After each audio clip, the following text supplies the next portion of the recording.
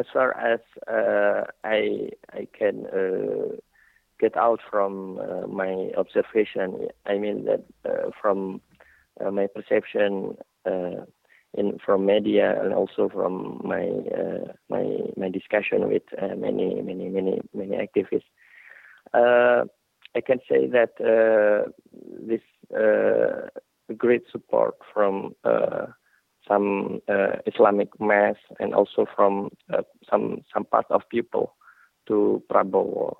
It signifies many things. One thing, the most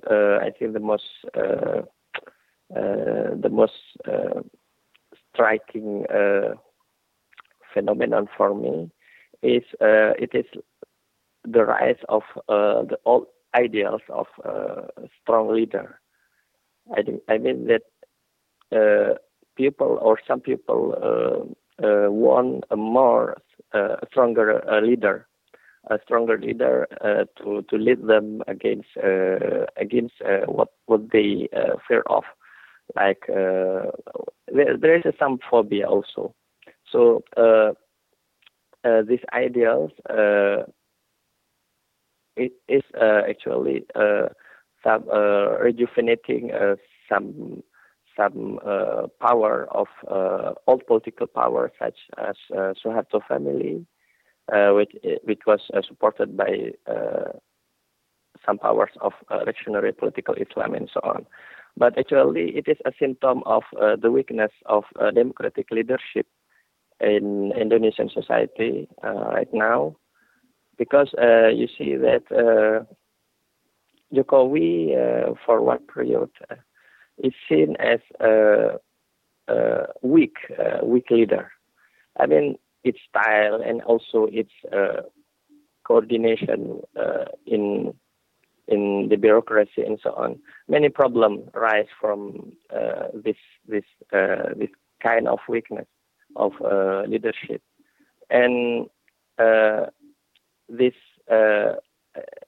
and many unsatisfaction against this weakness of democratic leadership rise.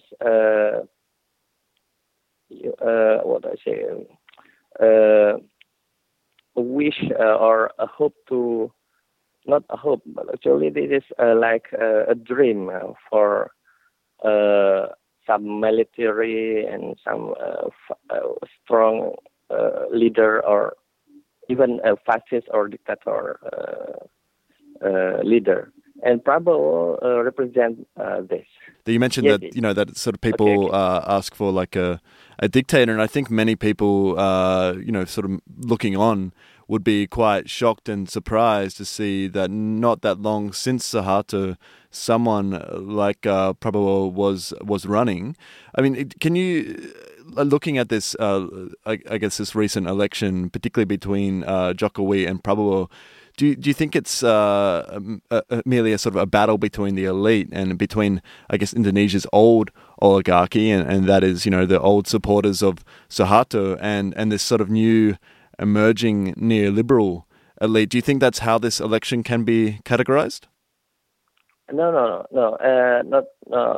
absolutely. I think not totally like that, because as far as Prabowo concerned, we cannot forget Sandiaga Uno. He's vice president to his candidate is vice president to be candidate. I mean that Sandiaga is also an emerging neoliberal elite. It is, there is some pragmatic decision inside. I think it is purely pragmatic. The battle is at the surface. I can say that Prabowo is also a part of oligarchy and also a part of neoliberal elite, but he just maintain or keep some old style. I mean, he used some symbol of strong leader, some military style, and this is attracting our people. and across dissatisfaction against Jokowi and dissatisfaction against political policies of Jokowi. A period of Jokowi, you can see at a practice of neoliberal policy. There was the regulation. Also, there was many agrarian conflicts, and also many corruption and so on. So, I think this dissatisfaction rise new ideas or new hope for a stronger leader, which is represented by Prabowo, and for some who are for him of course. So Prabowo is, I think, the power inside around Prabowo circle. It's not totally all, but it's also mix of some neoliberal elite also. Some emerging you say emerging neoliberal elites like Sandiaga Uno. He is a man of a business, and also he is investing many of his corporate assets, and he's investing monies, much money in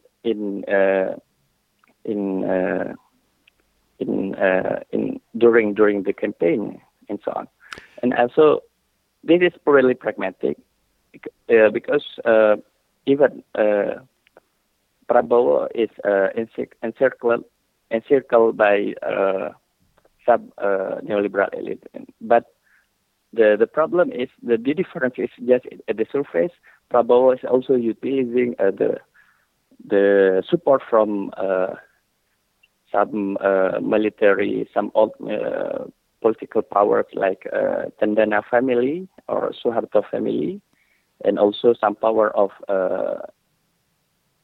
right-wing political Islam. Many Indonesians chose not to vote at all in any of the council, state, or federal elections. Can you tell us a bit about this non-vote movement, and is it just a reaction to this, as you're saying, that on the surface there's a conflict between these elite, but ultimately they represent the same interests? So in a sense, was this movement born from a rejection of the entire, Indonesian political establishment? Actually, it is not. Yes, it can be seen as it can be considered as a rejection of actual establishment, as far as this establishment is kind of oligarchy, and I mean that democracy who rule out by elites, by corporates, by investor, and so on. But and it is this non-vote movement is also a rejection or delegitimation against procedural democracy that facilitates more and more oligarchy between big political parties. I mean, you know that in Indonesia now this costs much to democracy. I mean that election is very expensive, and to have a representative in parliament, and you must pay much. And of course, this cannot be available to the mass, to the people. I mean, a more oligarchic character of election. This should be rejected, and our non-vote movement. It is a kind of we are saying no to this kind of oligarch establishment, but we want more participatory democracy, and more alternative and more inclusive democracy, and also a broader participation of all citizens in making decision making of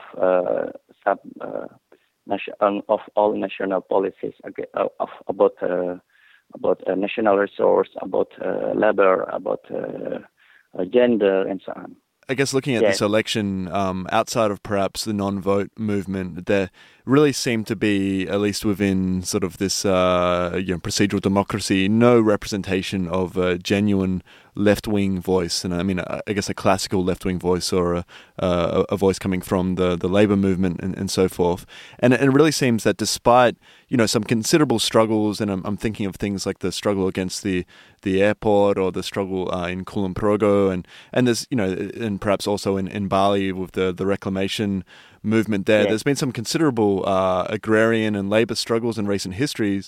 But despite that, I guess post-Suharto, the left still very much seems to be, in a state of decline, or in a state of infancy, at least in terms of, looking at it from, an outside perspective. Do you think, though, at this election, and perhaps through the non-vote movement or elsewhere, do you think there was any signs of a re-emergence of a genuine left-wing political force in Indonesia? Yes, actually, the question about the emergence of the decline of left wing political force, it depends on our perspective. In the perspective of formal democratic system, I mean from election and so on, procedural democracy, leftist political force is still marginalized. I mean, you can count some or how much political parties which participate in this election. It is almost nothing. I mean, from political and from formal and procedural democracy, such as election, political force of left-wing political force is almost absent. I mean, we are still struggling against that. Okay, but in the level of grassroots, and I mean in the mass level, in popular struggle, I mean in the place, in the field, in informal, we can informal politics. We can say we are seeing a growing protest movement, a growing labor movement, and also growing peasant movement.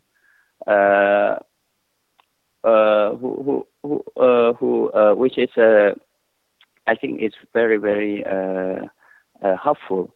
I think yes, the emergence of alternative political force is hypothetical and potential, and still potential, but it depends on the common platform to be built after this election. I mean, even there is many faction of progressive movement in Indonesia, such as union in labor and so on, and peasant, and also students movement and so on. But they are still not organized around a single common platform, political platform, to destroy this kind of oligarchy. So the problem is how to build this common platform. For example, the common platform to be built after the election is, for example, building more ecological democracy or ecological politics, for example. But this still, it is still agenda for some small group, even intellectual and activists. They are not still organizing in one political blocks, for example, one political block. So the success of people movement, from alternative political force, is depending on the alternative political alternative to be built after the election.